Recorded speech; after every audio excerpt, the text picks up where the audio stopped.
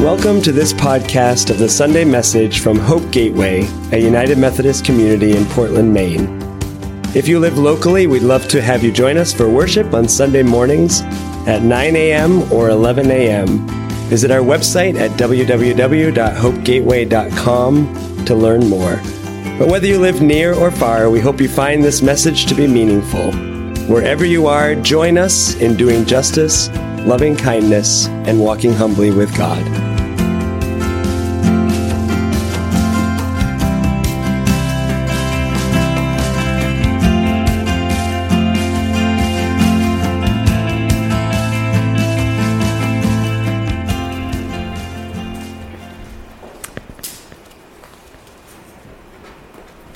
Rise up. What do you think of when you hear that phrase? What, Laura? Stand up. Yeah. Stand up. What else do you think of?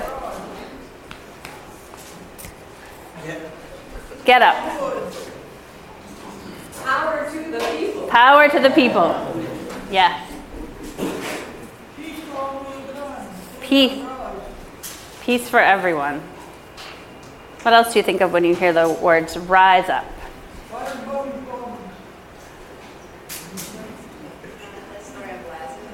The story of Lazarus. Yeah.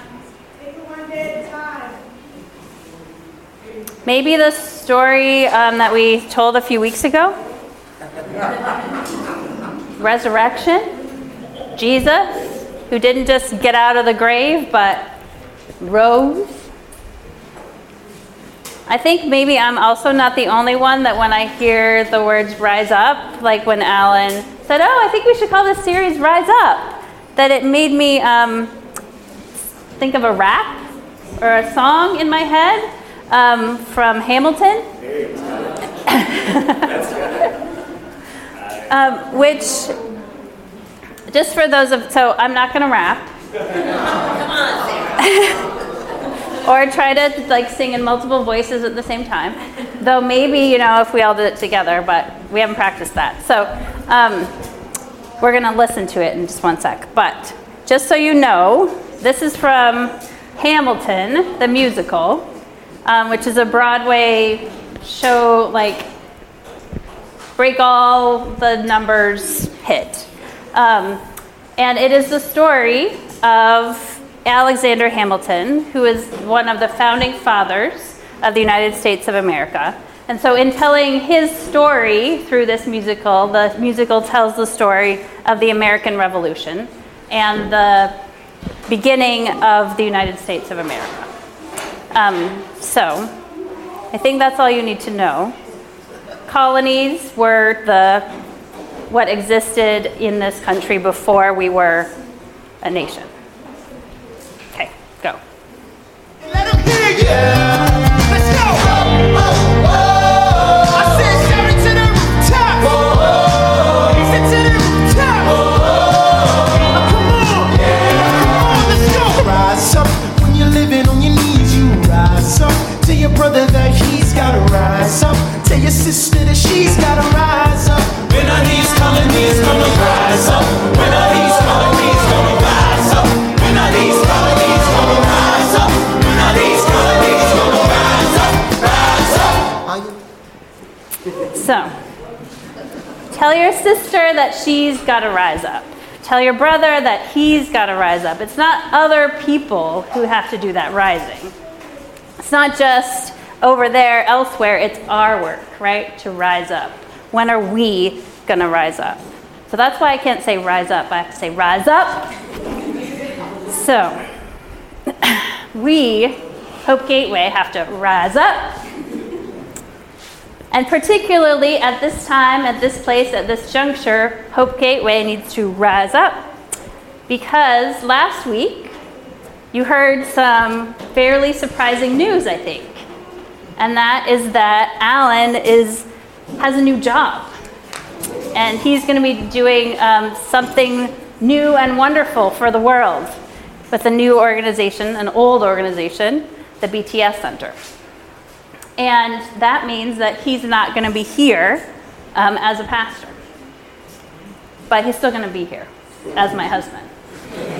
So, Pastor's spouse. baking cookies. So, all this is to say, I know that this feels like a loss, and I'm not diminishing that at all.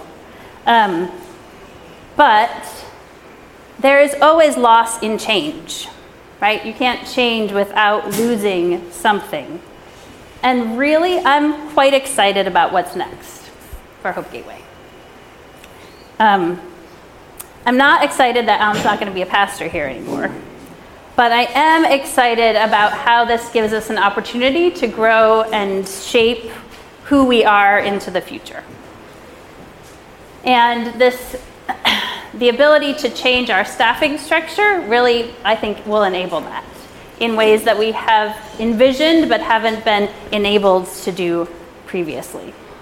So you might have noticed that we try a lot of new things around here, that we like to experiment or try things out. And you might have noticed that Alan and I have been bivocational, meaning we have other jobs, for a while. And you might have noticed that we have been trying to expand the voices in worship leadership, both in preaching and in all the other pieces of worship for a while. And you might have noticed that we have been trying to build up leadership teams to empower more people to do ministry. Or you may or may have not have noticed these things because some of them have been experiments that have gone fairly well and some of them are still under development. But these are things that have been happening for a long time, or fairly long time. The truth is that Hope Gateway has been aiming to be a community that is different than most other churches for its entire existence. And we don't aim to be different just for the sake of being different.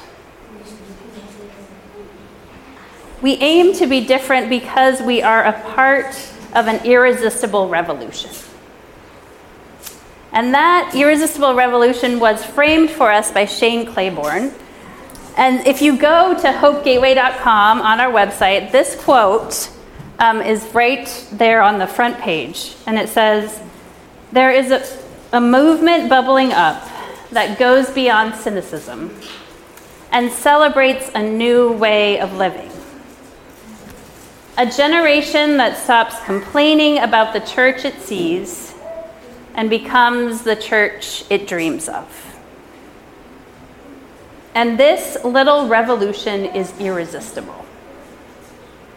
It is a contagious revolution that dances, laughs, and loves. So Alan and I and Rachel moved to Portland in July of 2006. 2007. And in August of 2007, we bought this book, The Irresistible Revolution, which is what that quote comes from. And we read this book together as a community soon after that. All of the remnant congregation from Chestnut Street Church and Erica, who was not a remnant part of Chestnut, but Shirley was there, Sue and Don were there, Geraldine was there. We all read this book, and this shaped who we have become, and it's still shaping who we become because we are a part of an irresistible revolution. It has been our goal to actually become the church we've dreamed of. But the truth is we've become more than the church we've dreamed of. We are more than we ever imagined or dreamed. We are more diverse and more remarkable than we could have ever imagined or aimed to be. It just happened because we were open and willing to change. So, I'd like to share with you a vision for moving from one reality to another reality. that Paul writes to those in Corinth. And it starts out with a little bit of scolding, which I'm not going to read to you. But the truth is that Paul was like a father or a leader or a mentor, a person that this community looked up to as a founding person in their faith. And so he felt like it was his responsibility to say, hey, you're not getting it. This is what you should be doing and not that. And obviously they kept that letter and they listened, because otherwise it wouldn't be in this book. So Paul has these words to say. And the other thing that you need to know is that Apollos was a colleague of Paul who was also influential in the life in Corinth, and not a competitor, even though the Corinthians sort of made him into a competitor. So this is what Paul writes to those in Corinth in 1 Corinthians chapter 3, beginning with verse 6. And there's some really beautiful imagery here of planting and building. So just get yourself in the spring mindset of planting. I planted, Apollos watered, but God made it grow. Because of this, neither the one who plants nor the one who waters is anything. But the only one who is anything is God, who makes it grow. The one who plants and the one who waters work together, but each one receives their own reward for their labor. We are God's co-workers. You are God's field, God's building. I laid a foundation like a wise master builder, according to God's grace that was given to me. But someone else is building on top of it. Each person needs to pay attention to the way they build on it. No one can lay any other foundations besides the one that is already laid, which is Jesus Christ. So whether someone builds on top of the foundation with gold, silver, precious stones, wood, grass, or hay, each one's work will be clearly shown. The day will make it clear, because it will be revealed with fire. The fire will test the quality of each one's work.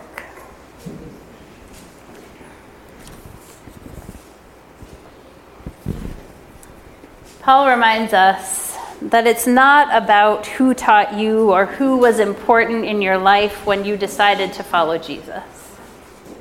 It's Jesus who you're following. God brings the growth. Jesus Christ is the foundation. The other pieces and people that lead us on the way are temporary, even though they are important. In the end, we belong to God, and God is the one who is always with us. Things are going to change, whether we want them to or not, right? Whether we plan a change or whether it just happens upon us. Things change, but God stays the same. One of the things that I'm excited about change is that we as Hope Gateway can become less pastor-centered and more community-dependent. We have envisioned being that church for a long time, but we started with 2 pastors. And we've had 2 pastors for 12 years. And even though Alan and I have tried to get other people to do things, we're here. And sometimes we find it easier to do them ourselves, which is not really a good thing for the sake of the community. Though Alan's really good at a lot of stuff. That needs to be said. So is Sarah. So, this vision that we have for moving into the future is not a new vision, but it is a developing vision with details around it now at this point. Or it's becoming detailed, I should say.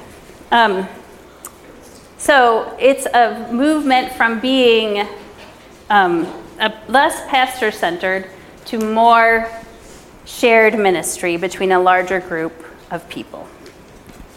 So I will remain your pastor, but I will also remain the executive director of Greater Portland Family Promise. So I will not be taking on all of Alan's responsibilities. And that's good because I'm not that good at some of the things that he does. But we will be moving into an expanded and more invested model of ministry. And we are still working out exactly what that looks like and how those roles will be divided and how many staff we will be hiring and all of those things. But the vision really is that we will be hiring coordinators, people who can enable other people to do much of the work. So we have had a vision for a while of hiring someone to invest more with our kids and our families. Because we have a lot of kids who are connected to our community, but most of them don't show up at Hope Gateway Kids. And that's the main thing that we offer. So having someone who can invest in those relationships and with our volunteers and with people to work with Kira in the nursery and all of those things expands our ministry. We also have been working on involving more people in worship. And I've been trying to get some of you to do things in worship, but I don't got time to hound each one of you to do that. But if we hire somebody to hound you, then we're going to get more people. And community is one of our core values, right? And we aim to be a community that cares for each other in times of need. And so our vision is not to hire a pastoral care staff member who goes to the hospitals to visit, but to hire someone who can do that, but also enable us to care for each other in organized ways that just mean, can you do this for this person when they need this thing? When you have a baby, when you're sick, when you have someone in your family who died, or all of the other times in life when we are in need. So those are just some of the things that we're imagining. And then there's more like administrative, programmatic things that are on the table as well. And those are important as well. But I just want to let you all know that there is a vision for moving forward from this place to something even better than what we've had. And Alan's not going away. So, and I think he's still going to do the slides. Because he doesn't like anybody else's. Or, anyway, I'm glad that he has gifts in that area. So,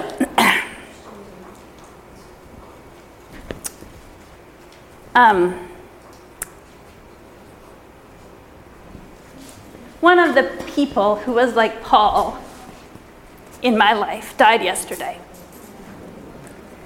And she was not just like that for me. She was like that for a whole community of people. She was a person who articulated faith in a way that people could grab a hold of when they thought that they could not.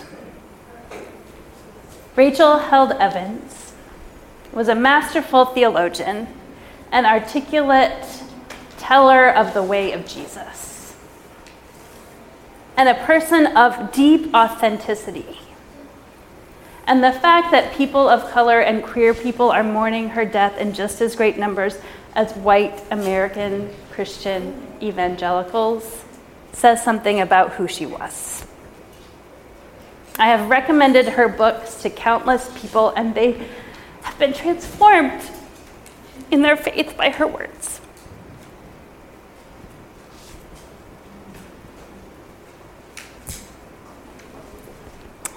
I do not belong to Rachel Held Evans. I am not her person. I am Jesus' person, and so is she. So when Paul says, you are not Paul's or you are not Apollos', we remember that we belong to God and that God holds us all. But these people who carry us forward are important. Rachel Held Evans a couple weeks ago was diagnosed with the flu, and then with an infection, and then had a reaction to an antibiotic, and was in an induced medical coma for 2 weeks.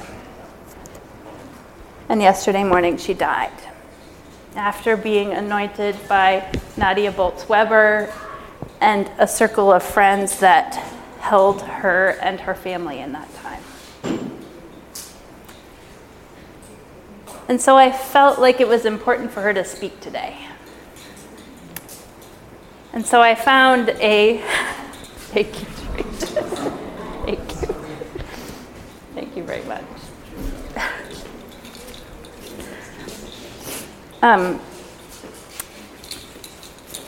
Rachel has quite a few videos on the work of the people, which we have a membership to. And this one speaks on death and resurrection, and change and hope, and the role of the church, and hope for a future in change.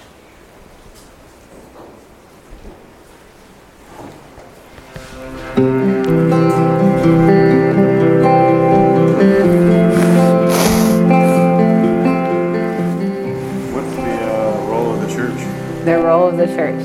The role of the church is the same as it's always been. The role of the church is to preach death and resurrection, to teach that Christ has died, Christ has risen, Christ will come again. The role of the church is communion, opening the table, sharing the table, remembering Jesus. The role of the church is confession, telling each other the truth. It's baptism, it's anointing of the sick. It's all these things we've been doing for 2,000 years. It hasn't changed. The role of the church is to introduce people to Jesus. What gives you hope that it'll still keep doing that? Death and resurrection. I don't know what else. I mean, Jesus said that the gates of hell will not prevail against the church, and I take him at his word on that. I think if the gates of hell will not prevail against the church, it's going to survive the information age. It's going to survive the loss of cultural Christianity in the U.S. It will survive all of these things. Chesterton put it that the church has died and rose again 1,000 times because it knows a Savior who knows his way out of the grave. We know the church will survive because the church is about death and resurrection. So, it may die, but Jesus will make something new of it. So I don't worry about the future of the church. I think I used to. I used to worry that if we didn't get our act together, my generation would abandon ship and would leave. But for some reason, I've stuck around.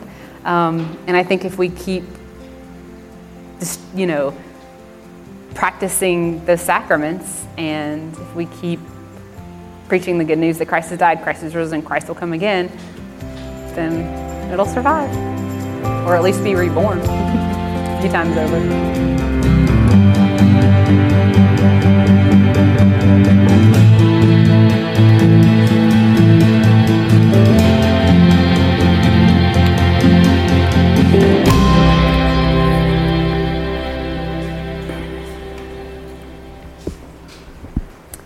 There is no need to fear, because we are people of the resurrection.